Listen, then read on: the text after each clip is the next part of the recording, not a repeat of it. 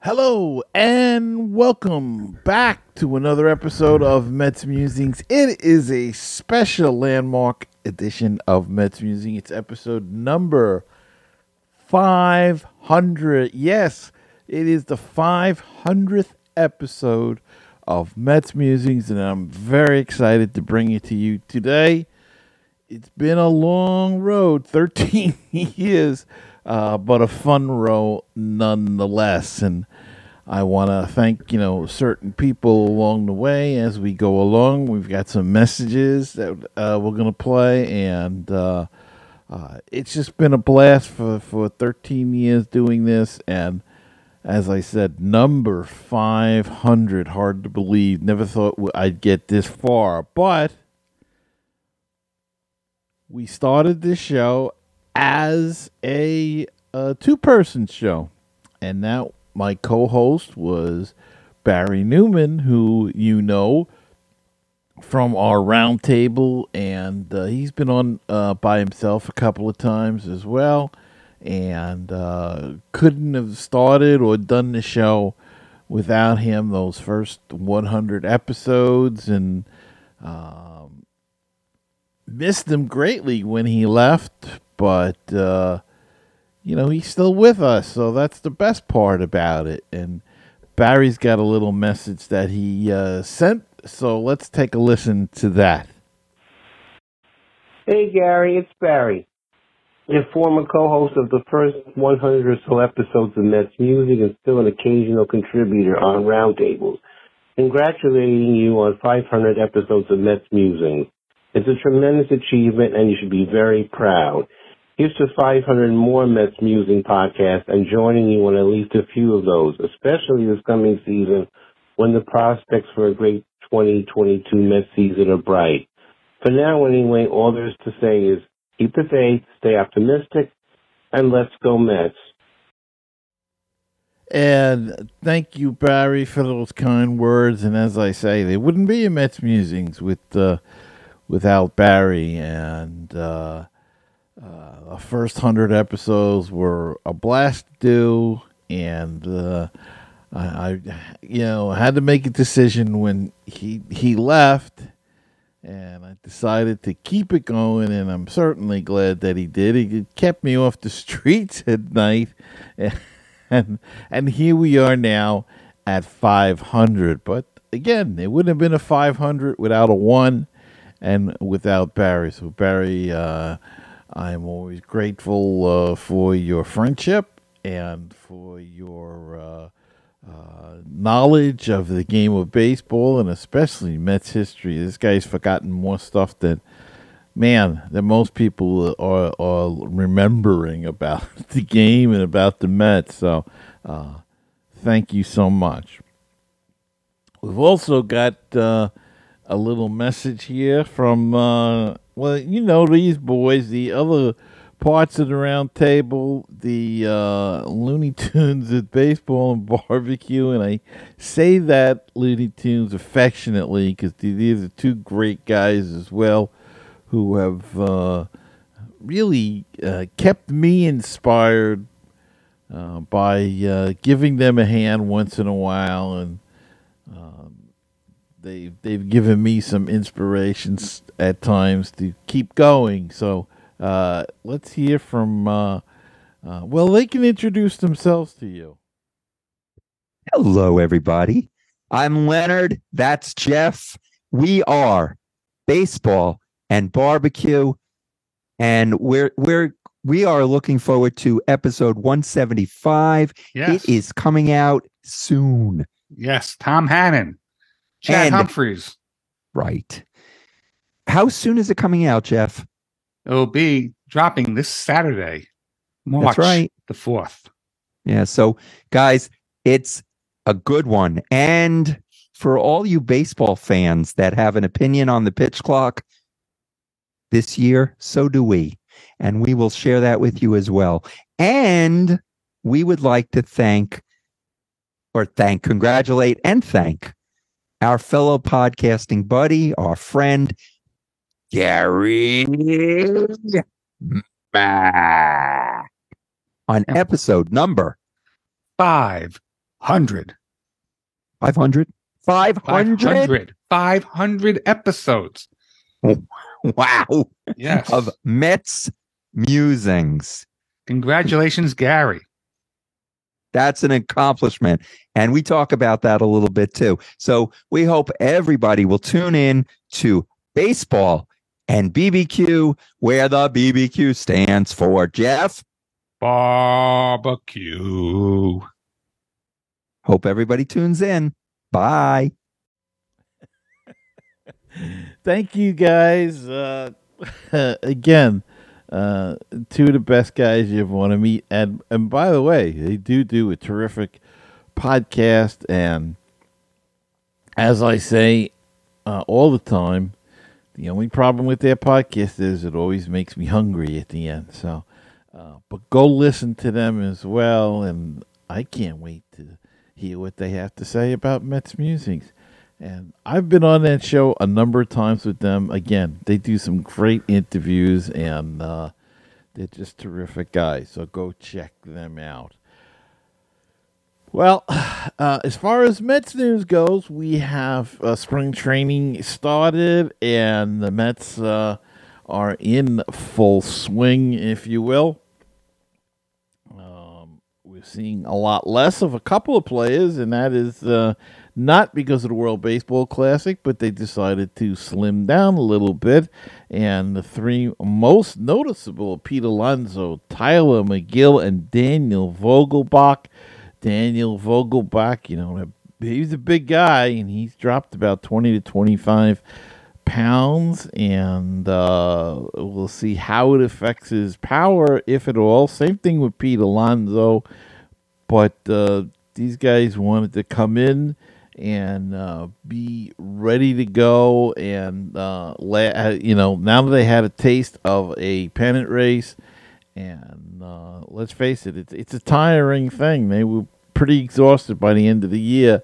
Now at least they had an idea, and now they know how to handle it, and figured that with a little less LBSs, it would help them endure the long season. So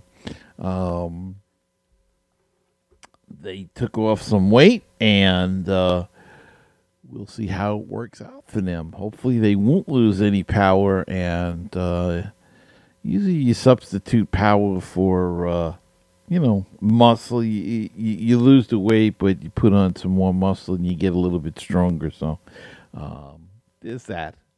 So we'll see how it all works out for those guys. But that's the main thing.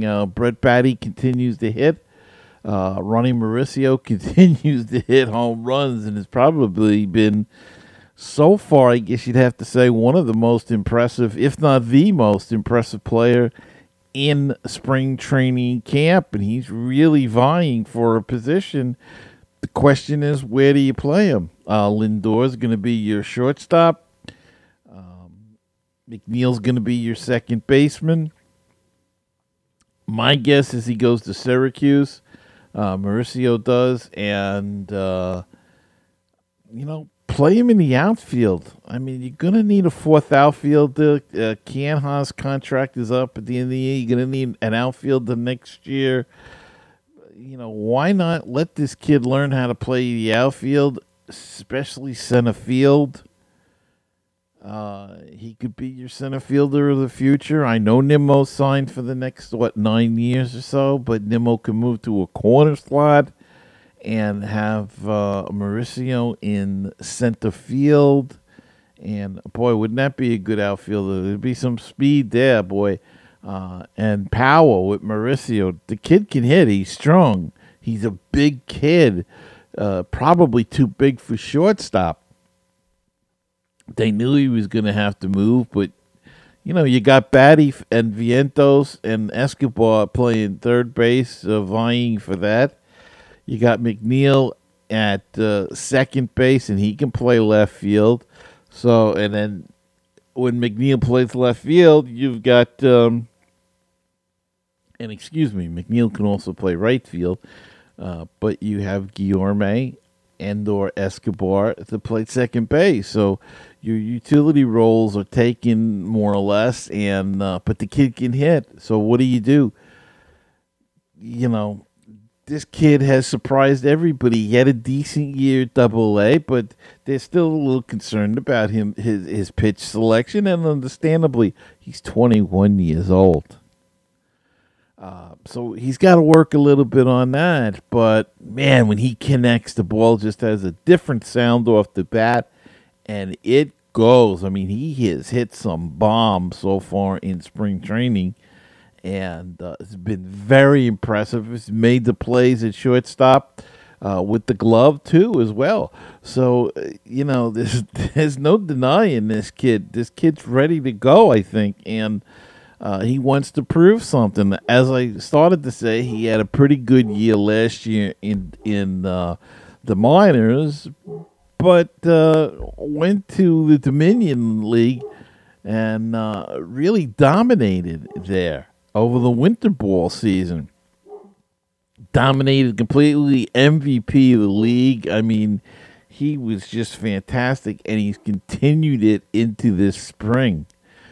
So he is sending a message to the Mets that he is a force to be reckoned with and somebody to watch. Now, again, McNeil's here for 6 years or whatever it is. Nimmo is signed.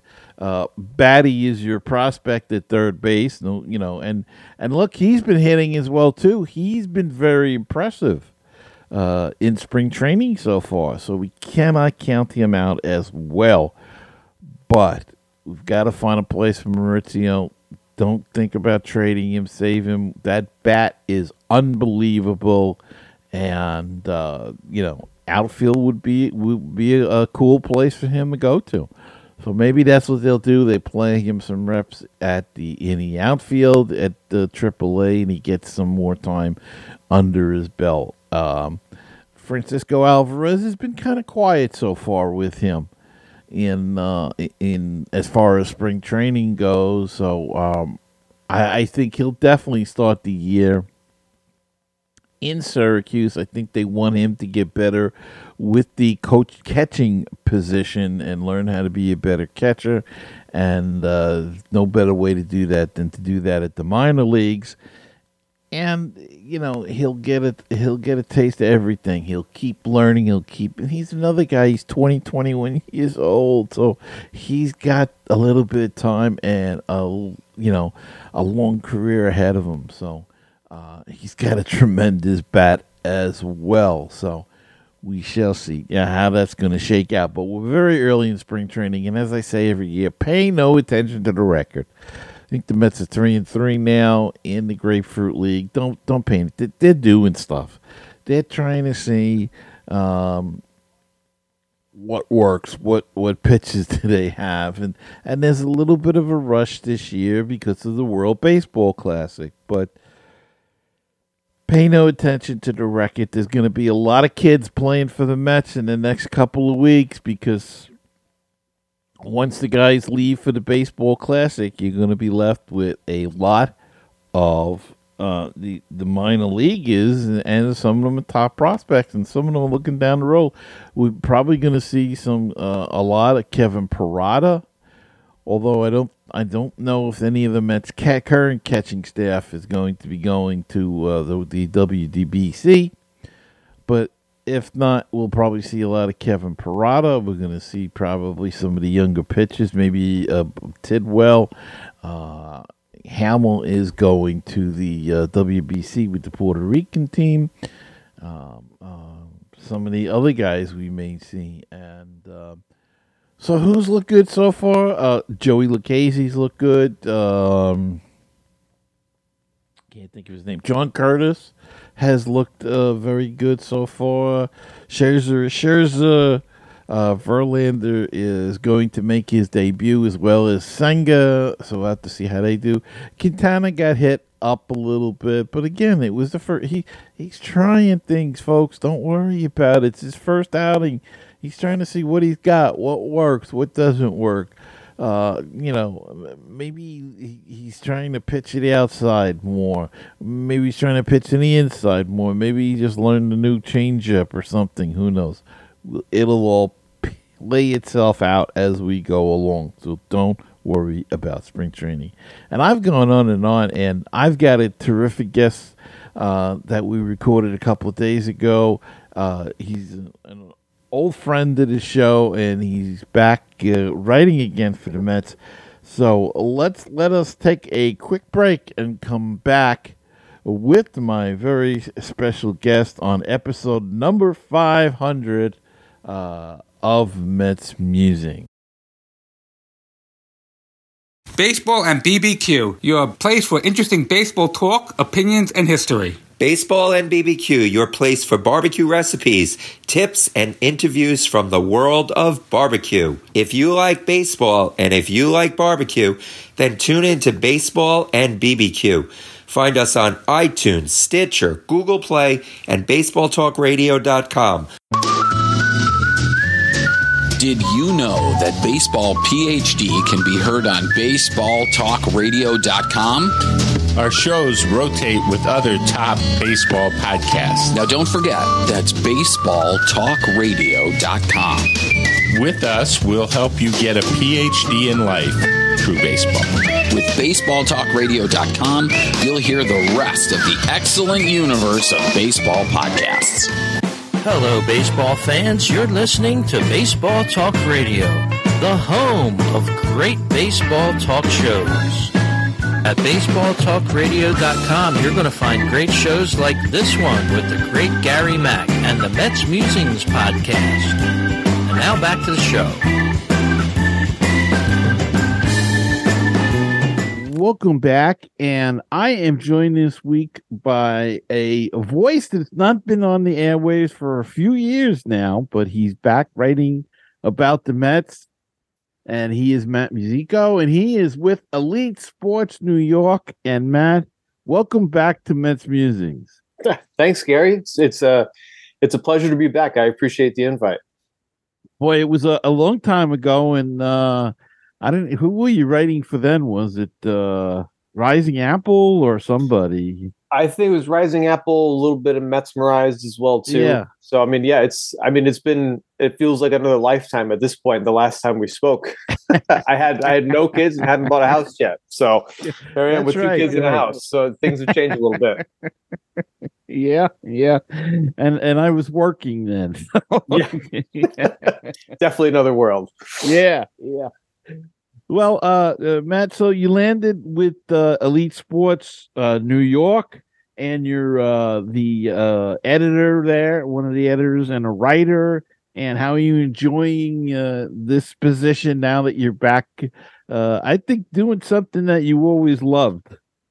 Yeah, definitely. It's been nice to get back into sports writing full time and really focusing on New York. When this job ended up working out, I really sat back and thought, well, if there was ever a perfect fit for a full-time job or for what I want to do during the day, other than not working, this is like as good of a fit as I could find. They wanted someone who could focus a little bit more on the Mets.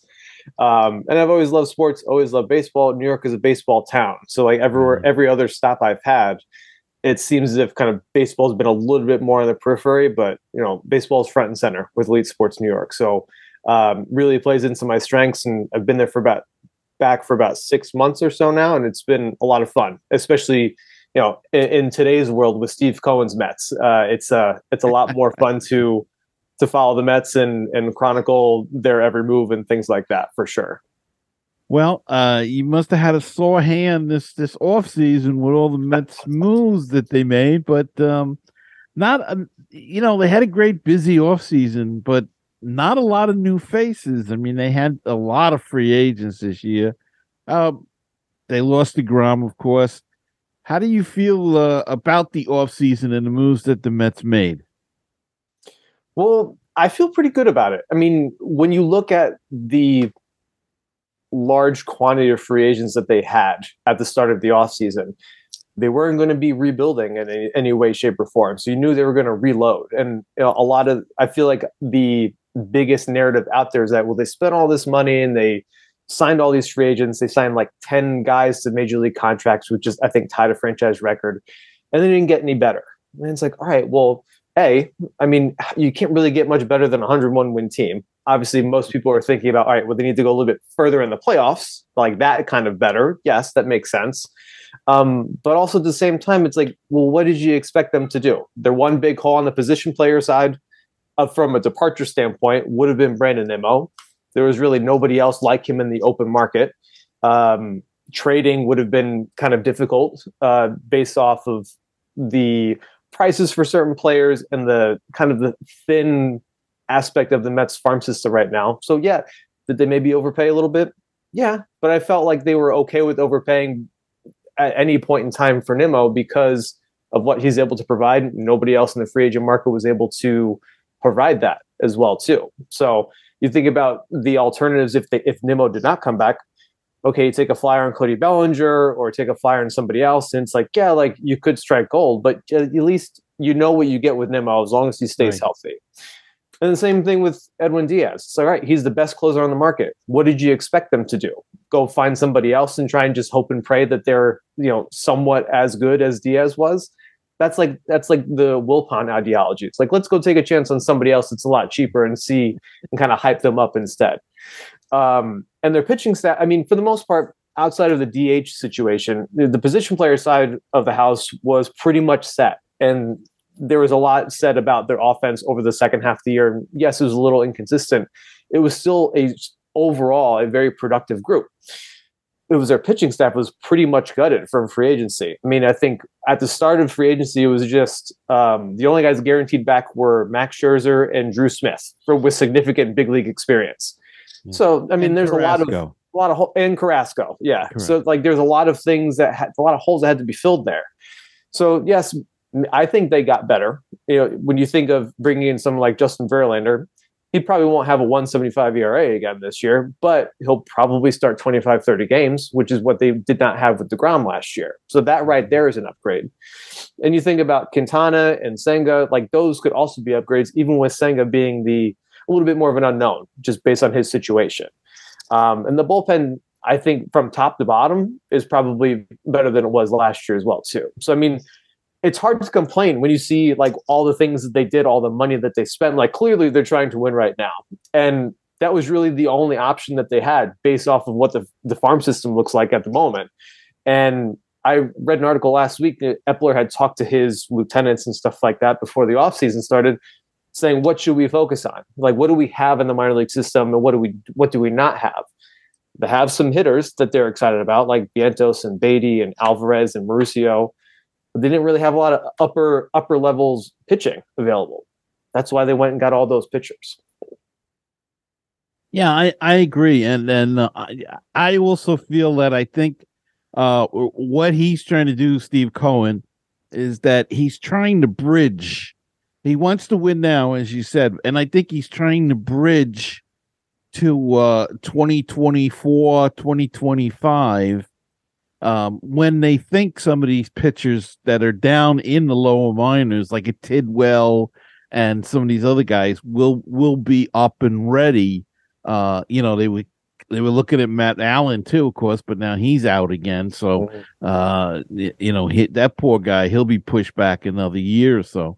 Yeah. But I think that's, this bridge idea as well as contending and wanting to win, and let's face it, you lose a guy like DeGrom, most teams can't replace him. He goes out and gets Verlander. I mean, yeah. As you said, it's going to be an upgrade, being that he probably will stay healthy and at least pitch and thing. And I think they had to sign Nimmo. I mean, Nimmo was the key. Him and Diaz were probably the two key free agents this offseason for them, because you needed to solidify that back end of the bullpen, which they did. Mm-hmm. And then Nimmo, they had to get somebody to keep playing center field.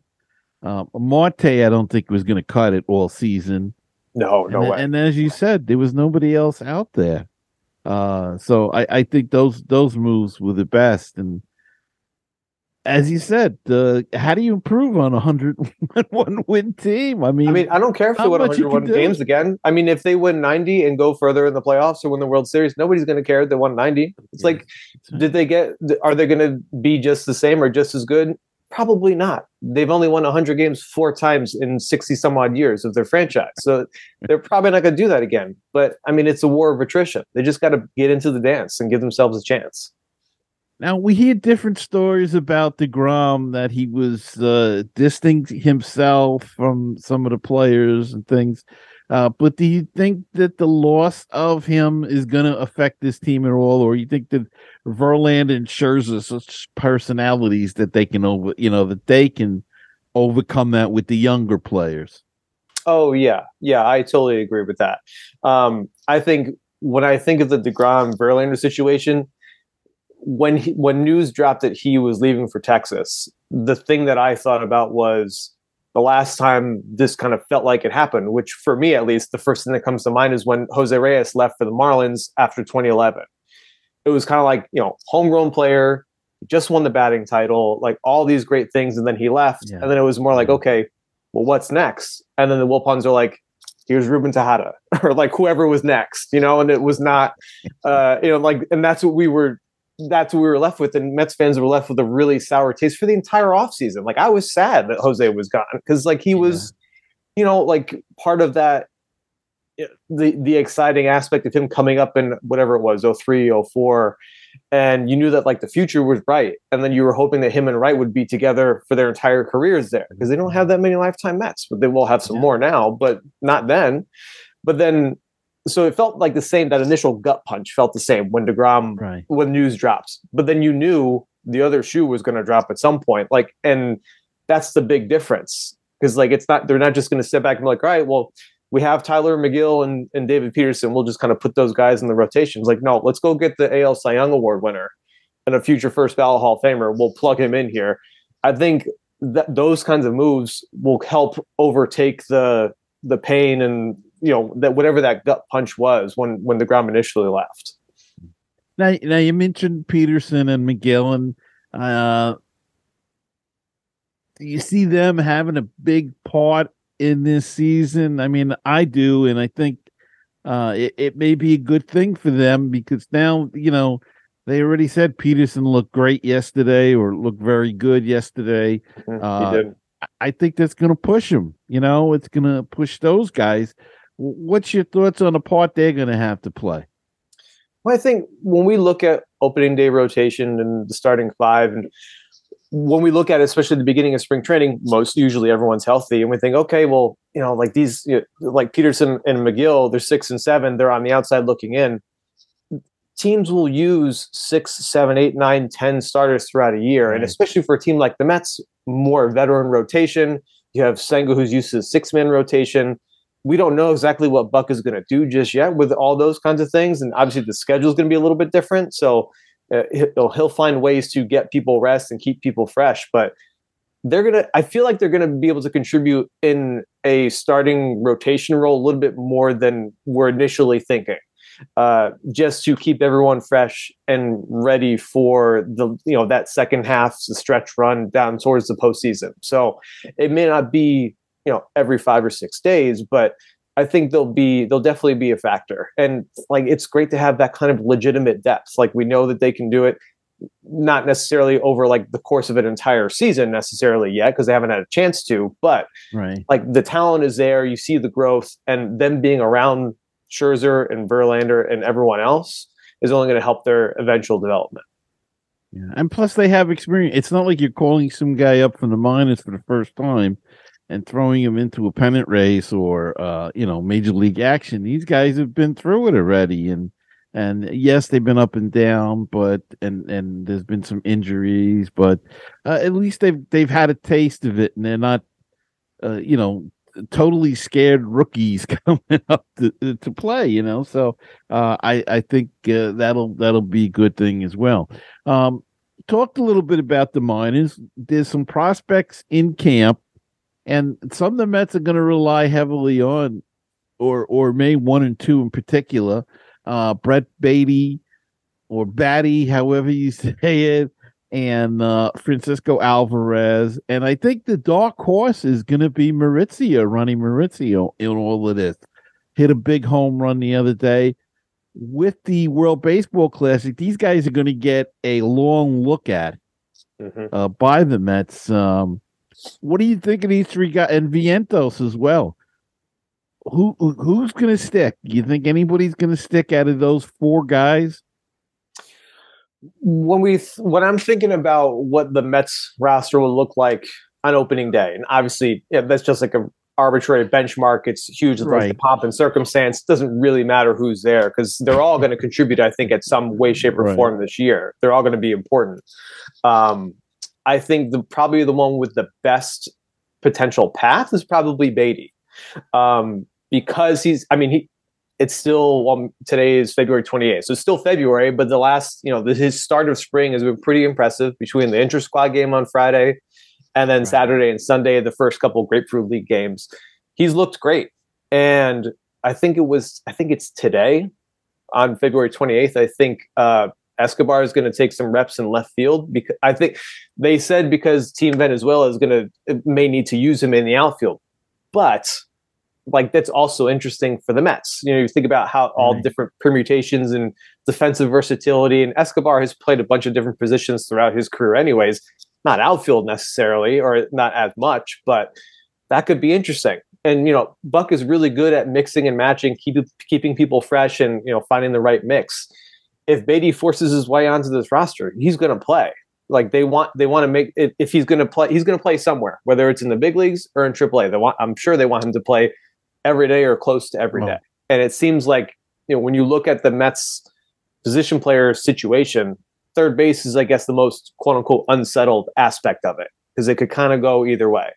And I love having Escobar because if he is close to what he was in September, he could be great as another Luis Guillorme almost. He could be the right-handed version of the platoon for DH, or he could play kind of spell guys across the infield, things like that. So I think out of those guys, I'm sure Alvarez will do whatever he can to try and give himself an opportunity to be on the opening day roster, but I just don't think the way that the Mets have filled their roster with Narvaez and Nido, I don't think he's going to be there right away because they want him to catch. It's not that he's going to hit. We know he's going to hit at some point, but they want him to catch too. So, and who knows with Vientos? I feel like Vientos and Mauricio are a little bit more on the outside looking in just from a numbers aspect of things, but I'm sure if Vientos hits, they could use a right-handed hitter off the bench. And I think he came to camp with a bunch of different gloves. He wants to play a bunch of different positions too. So it seems like the Mets' credo these last couple of years, especially with Epler in charge, is having that versatility in the field with a lot of the players that they've acquired. So if Vientos can show that he can play a bunch of different positions, they'll probably find a spot for him too. Well, I'll tell you, I think Mauricio also is making a statement. I mean, he made a big statement in the Winter League. He dominated the Winter League. He has looked good so far in spring training. I think he's a guy that everybody kind of, with Lindor signing, I think they kind of counted him out and they figured, well, they'll probably put him in the trade. But he's making quite a statement. Had a good year last year in the minors. If I'm the Mets, I'm putting him in. I know this is going to be, people going to say, oh, very crazy, but I'm putting him in center field and I'm going to let him play in Syracuse, let him play every day in center field, maybe move him once he gets a little accustomed to that, move him to left field and right field. And then, next year, I think Canna's contract is up. And Marte, I don't know, he's got another year, I think. He'll have 2 more years after this year. 2 years. I think he'll have a great shot then of moving to the majors, say next year even.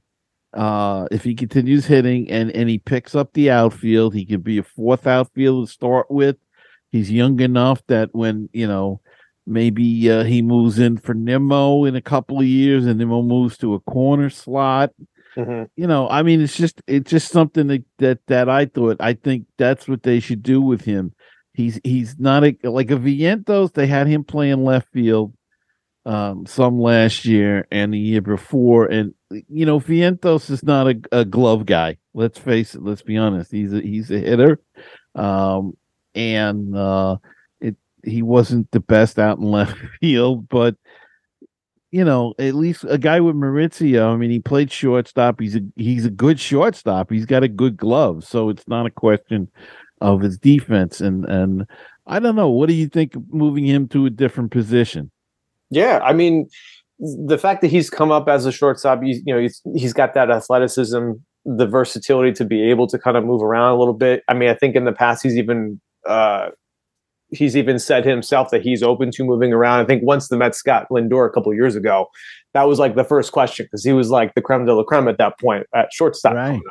But he's only like 21, 22. So I mean, he's got, like you said, he's got plenty of time. So I mean, I think if he doesn't, he's going to get in the outfield at some point. It's going to be soon, especially with the way that he has developed with the bat, and like he still needs a little bit of seasoning from like a plate approach, like patience standpoint, like getting a little bit more selective. But still, even with that, like you said, he looked great in the Dominican Winter League. I think, wasn't he the MVP or something like that? Yeah, so, he was just tore up the whole thing. Yeah, and like you could tell, like his confidence is through the roof right now, which like he needed that kind of, like the last year in the minors was good, but then the Winter League seemed like things kind of like hit up another level.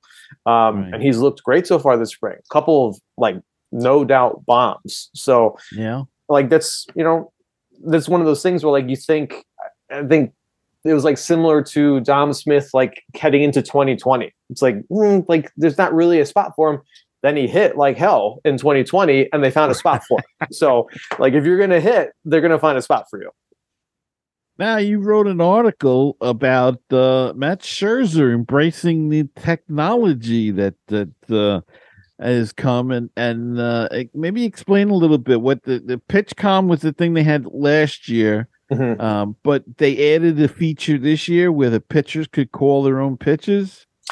Well, I think I'm not sure exactly like how it was set up last year. It was definitely, I think there was definitely a way to communicate both ways.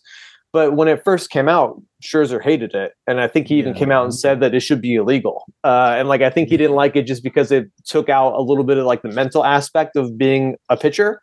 But like with anyone else, like he's found a way to adjust. I mean, like there was a picture in the article that Mike Mayer had tweeted out that had like the PitchCom device like right on like the wrist of his glove, so he could just kind of like put it right up to his mouth probably and just say what he wanted to. I think it was Narvaez who was catching that day. But between that and the pitch clock, like he was already excited about the pitch clock. Like he had said back in September or October that he was looking forward to it because he likes to work fast, and he was like working at light speed pace on Sunday when he pitched. So I mean, I think it's just a testament to him that like that's what separates good players from great players. Like he has been around for 10 plus years. He's already a Hall of Famer at some point in his retirement, whether it be first ballot or second ballot or third. But he could very easily just try and stick to his old ways, but he's trying to evolve with the game itself, and he's seeing the advantages in putting the pressure on the hitters. And I think he likes PitchCom more now because he's able to just say exactly what he wants. If he has an idea of how he wants to approach a hitter or what he wants to throw first on a certain count, he can just say it and then just start moving. So it just allows him to work even faster. So I think that's probably what he sees as the benefit. Now, I do another podcast with a guy out of Philly, Mr. Rich Baxter, who does the Phillies Talk podcast, and we do the Baseball Talk radio show. But he's totally against all the rule changes. I'm still kind of on the fence. I don't like all of them. I don't. He hates the pitch clock and things like that. I hate the guy at second base for the extra inning. That to me is like the dumbest rule ever. But so be it. How do you feel about bringing the technology into the game? A pitch clock, somewhere down the line, maybe a robo ump, things like that. The bigger bases, that doesn't, it doesn't really bother me. But I'm not crazy about just to add another factor. I'm not crazy about the 3 tossovers and then you're done, because that's But I get what they're trying to do. They're trying to move the action of the game along. What are your thoughts on the technology and the rule changes that they're using this year?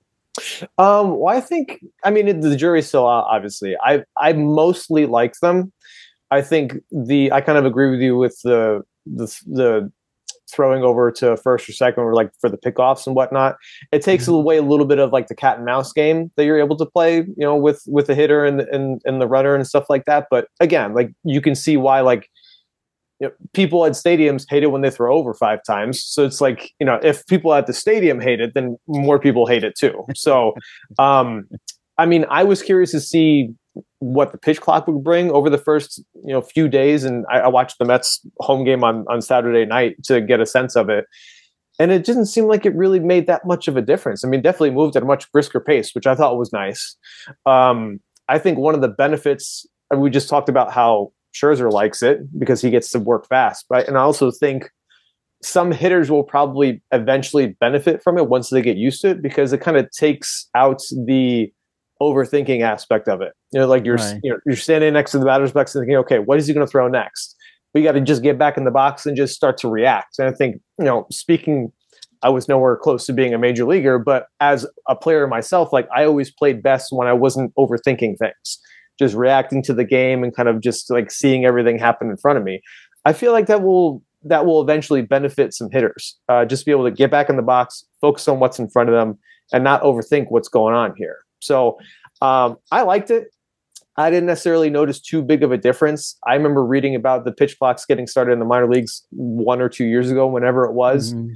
And I remember reading people saying it took about a month for players and fans to adjust. But then other than that, it ended up being just a part of the game. Like nobody really noticed it. It just kind of like kept things moving. So I feel like by the end of spring training, it's not going to be so prevalent. Hopefully we won't have the pitch clock like right behind the catcher, like they do it in the spring training complexes and stuff like that. So I think that gives people some agita as well too, but I don't think it's going to be a huge deal. Somebody at work actually equated it to like all the new NFL rule changes and stuff. And like people are like up in arms about like you can't lower your head or lower your shoulder for a hit anymore or something like that. And then after like a month, everyone's like, okay, it's a new rule now. Or it's like how, you finally get used to how Facebook looks and they update it and you're all up in arms about it. But then a month or two later, you're okay with it because it's just the way that it looks. So I think it's going to have that kind of effect as well too. They still have to figure out in the NFL what's a catch and what's not a catch. They'll never figure that out. That's one thing that will be around forever. Billy Epler, I think he's doing a terrific job this year, last year as well. I think the Mets have made some nice moves that people don't realize. They signed Lucchesi last year and Curtis, and neither one of them, they knew neither one of them were going to pitch because of Tommy John surgery, and they were recovering. And now they have them healthy, and they re-signed them. And I know some people said to me, why would they sign these guys? But I think they knew something. They knew what a track record, and both of them look pretty decent so far. Again, it's only a couple of games and everything, but it's just a good sign that there's some smart leadership going there. And what's your thoughts on that? Yeah, I totally agree. And I think when it comes to guys coming, I think they're both coming back from Tommy John. So like you see those like 2-year contracts for guys coming, like undergoing Tommy John and coming back have become more frequent in the last few years. And I think because it's a controlled environment for the organizations, they like to be able to have the player be under contract, work with their doctors, work with their physical therapists, work with them in recovery. So they kind of know the player, they know what to expect. So if they hit bumps on the road, whether it be during rehab or during that next year when they're back, there's a lot more familiarity between the player and the organization as well too. So I think there's a lot of benefit to that kind of stuff. And when you think about these teams, this is a multi-billion-dollar industry. Like they can deal with, say, someone like Lucchesi and Curtis. Like they both made around like $1 million or maybe a little bit under. Like that, any team can handle that, especially a Steve Cohen-led team. So like you can never have enough pitching. You can never have enough depth. There's depth and versatility within the bullpen, specifically a lot of optionable relievers and things like that. So the Mets value that kind of stuff. And I think every team values that kind of stuff and they need it. So, I mean, I think it was a great move. like it's easy to look at the moves that Epler has made for like Nimmo and Verlander and like all the flashy ones. Like, yeah, those are great moves, obviously, but those are like kind of like of course they made those moves. Like what really makes a winner is the ones that go under the radar, like the one for like Brigham and Hernandez in the bullpen. Not that we don't know what kind of role they're going to play this year, but like those kind of under the radar moves for in the bullpen, the 24th, 25th, 26th guy, up to maybe 30 or 35th guy on the 40-man roster, like those moves matter. That's what makes a good team into a great team. And that's we have to see what his, because he's yet to make a great trade. I think that's fair to say. The big trade, he hasn't made that. He's made a lot of signings. He made some trades over the winter that we'll have to see will pan out this year, but he hasn't made that. I was a little disappointed they didn't do more at the break of last year. I think they could have added another bat, perhaps. But then again, we don't know what's out there. We can speculate all we want as fans and say you should have got this guy, you should have got that guy, but how did that team get that guy? And we couldn't have given him, but maybe the guys that we had didn't match, and that's what people don't understand all the time.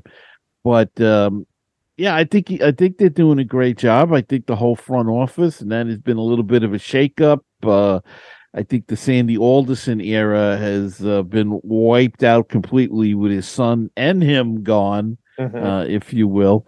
It's all Steve Cohen now, it seems, and he's going to put his handprint on everything, and we'll wait and see where it all goes. Got 101 games left, win this. Yeah, so just that one game in Atlanta they couldn't win. Just one stinking game. Yeah, that's how it goes. It always fascinates me with baseball, like when I was playing and then also now. Like you think about, it comes to that months of a regular season, months of preseason stuff come down to that one series in Atlanta, and then it comes down to one game.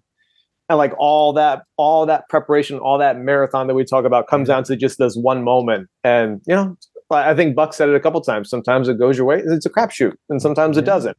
They were certainly good enough, I think, to go further than they did, but they didn't play well. The two things that they were best at, I think, when you look at the totality of their season last year, was their starting pitching and their offense. Those two things failed them in the last 2 weeks of the year. With, Scherzer didn't pitch well. Bassett didn't pitch well. And, he didn't pitch the way we were hoping he would in the wild card series, at least. And then, I think in that game 3, didn't they only get like one hit? You can't win if you only get one hit or something like that. So, that's the way the cookie crumbles sometimes with baseball. It's not any less frustrating. That's for sure. Yeah. And then you think, that April game in Washington that they, or Miami that they lost, that they should have won, and that would have been the difference. But you can't beat a dead horse about it, and that's for sure. Yeah. Well, Matt, our time is running out, I see. So, tell us a little bit more about Elite Sports, where we can find it, and all of that. And thanks again for being on the show. Thank you for having me. I appreciate it. It's been fun. Elite Sports New York, it is just a site dedicated to New York area sports. We hit on a little bit of everything. Our main focuses are the Mets and the Yankees and the Jets and the Giants. And then we will dabble a little bit in Knicks and Nets and also some hockey. But the first four, baseball and football are our big ones that we focus on. We just try and bring interesting things to the table for people. Like what are New York fans talking about? What are New York fans asking about? What are some interesting trends or funny things that have happened? One thing that happened over the weekend was Keith mispronouncing Jazz Chisholm's name, which was hilarious, back in midseason form, just like things like that. We also do a little bit of focus on sports media as well, too, New York Sports Talk Radio, and stuff like that, keeping a track of Mike Francesa, Michael Kay, and Craig Carton, and people like that, too. So it's been a lot of fun. And, we try and make sure that we bring something interesting or something that has a unique take to breaking news. We don't just break news for the sake of breaking news. We try and put our own spin on it as well too. But you can find us at elitesportsny.com, and you can find me on Twitter at mmusico8. Okay, and great. It's a great site, and you can keep up with all the information by going there. So go check it out. And Matt, again, thank you. And this is a milestone episode for me. This is my Oh, 500th episode oh, of smokes! You Mets didn't tell me that. Musings. So I didn't want to get you nervous. Well, congrats! I'm honored to be a part of the milestone. Thanks so much for coming on, and we'll keep in touch during the season, and I'll have you on again. Cool. Sounds good. Looking forward to it. Okay, and I'll be back right after this.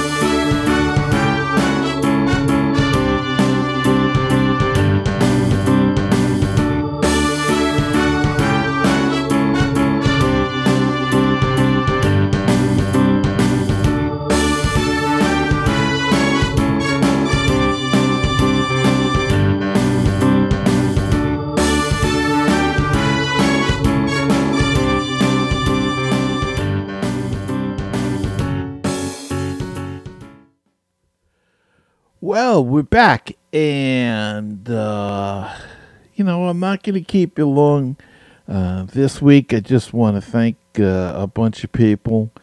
My wife, who's been supportive of the show the whole time, my daughter, all my relatives that have fans and supported the show, and of course, again, Barry and his friendship and his continuous knowledge of Mets baseball, and the boys from Baseball and Barbecue, Len and Jeff, for their friendship and inspiration, and my good buddy Rich Baxter, who has been terrific. He runs the Baseball Talk Radio Network, and probably the first network that Mets Musings went on.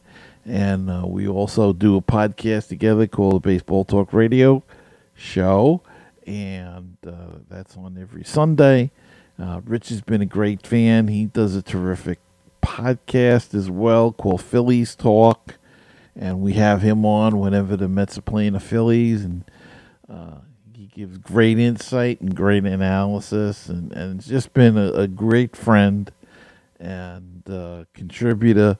So thanks, Rich, and all the great guests I had from the authors: David Krell, John Shea, Eric Sherman, Brett Topel, Greg Prince. If I forget anybody, I do apologize. And the former players that have been on, Art Shamsky and Ed Hearn and Craig Swan and Ron Swoboda and Ron Darling and Rod Gaspar and Barry Lyons and Skip Lockwood, Kevin Baez. I'm sure I'm missing a few in there, and I apologize, but thank you for your time. And Pete Alonso was on the show a few years ago when he was in the minors, so thank you, Pete, for that. I didn't come on back again. And oh gosh, who else has been on? So many people. All the bloggers and the podcasters that have been on, Anthony Rivera, Sam Maxwell, and the Brooklyn Trolley Dodger. I can't think of them all right now, and I do apologize. Obviously, I'm doing this all on the cuff. Did not make a list, and I probably should have. But thank you all so much. All the people from out of town that have come on. Thank you for making the show what it is, and I hope you continue to come on, and we'll continue. The beat writers that we've had on, Tim Healy and a couple of the other guys and girls who cover the Mets on a daily basis, and working on getting some of them. And Wayne Randazzo, I think of it, and Keith Rad. Thank you all so much for being on. And I hope you'll like this show, and I hope you'll subscribe and hit the like on YouTube and subscribe so you always know when another edition of Mets Musings is coming out and be right up to date. And so until the next time, remember to keep the faith, to stay optimistic, and let's go Mets. And I'm Gary Mack, and I will be back again the next time with another edition of Mets Musings.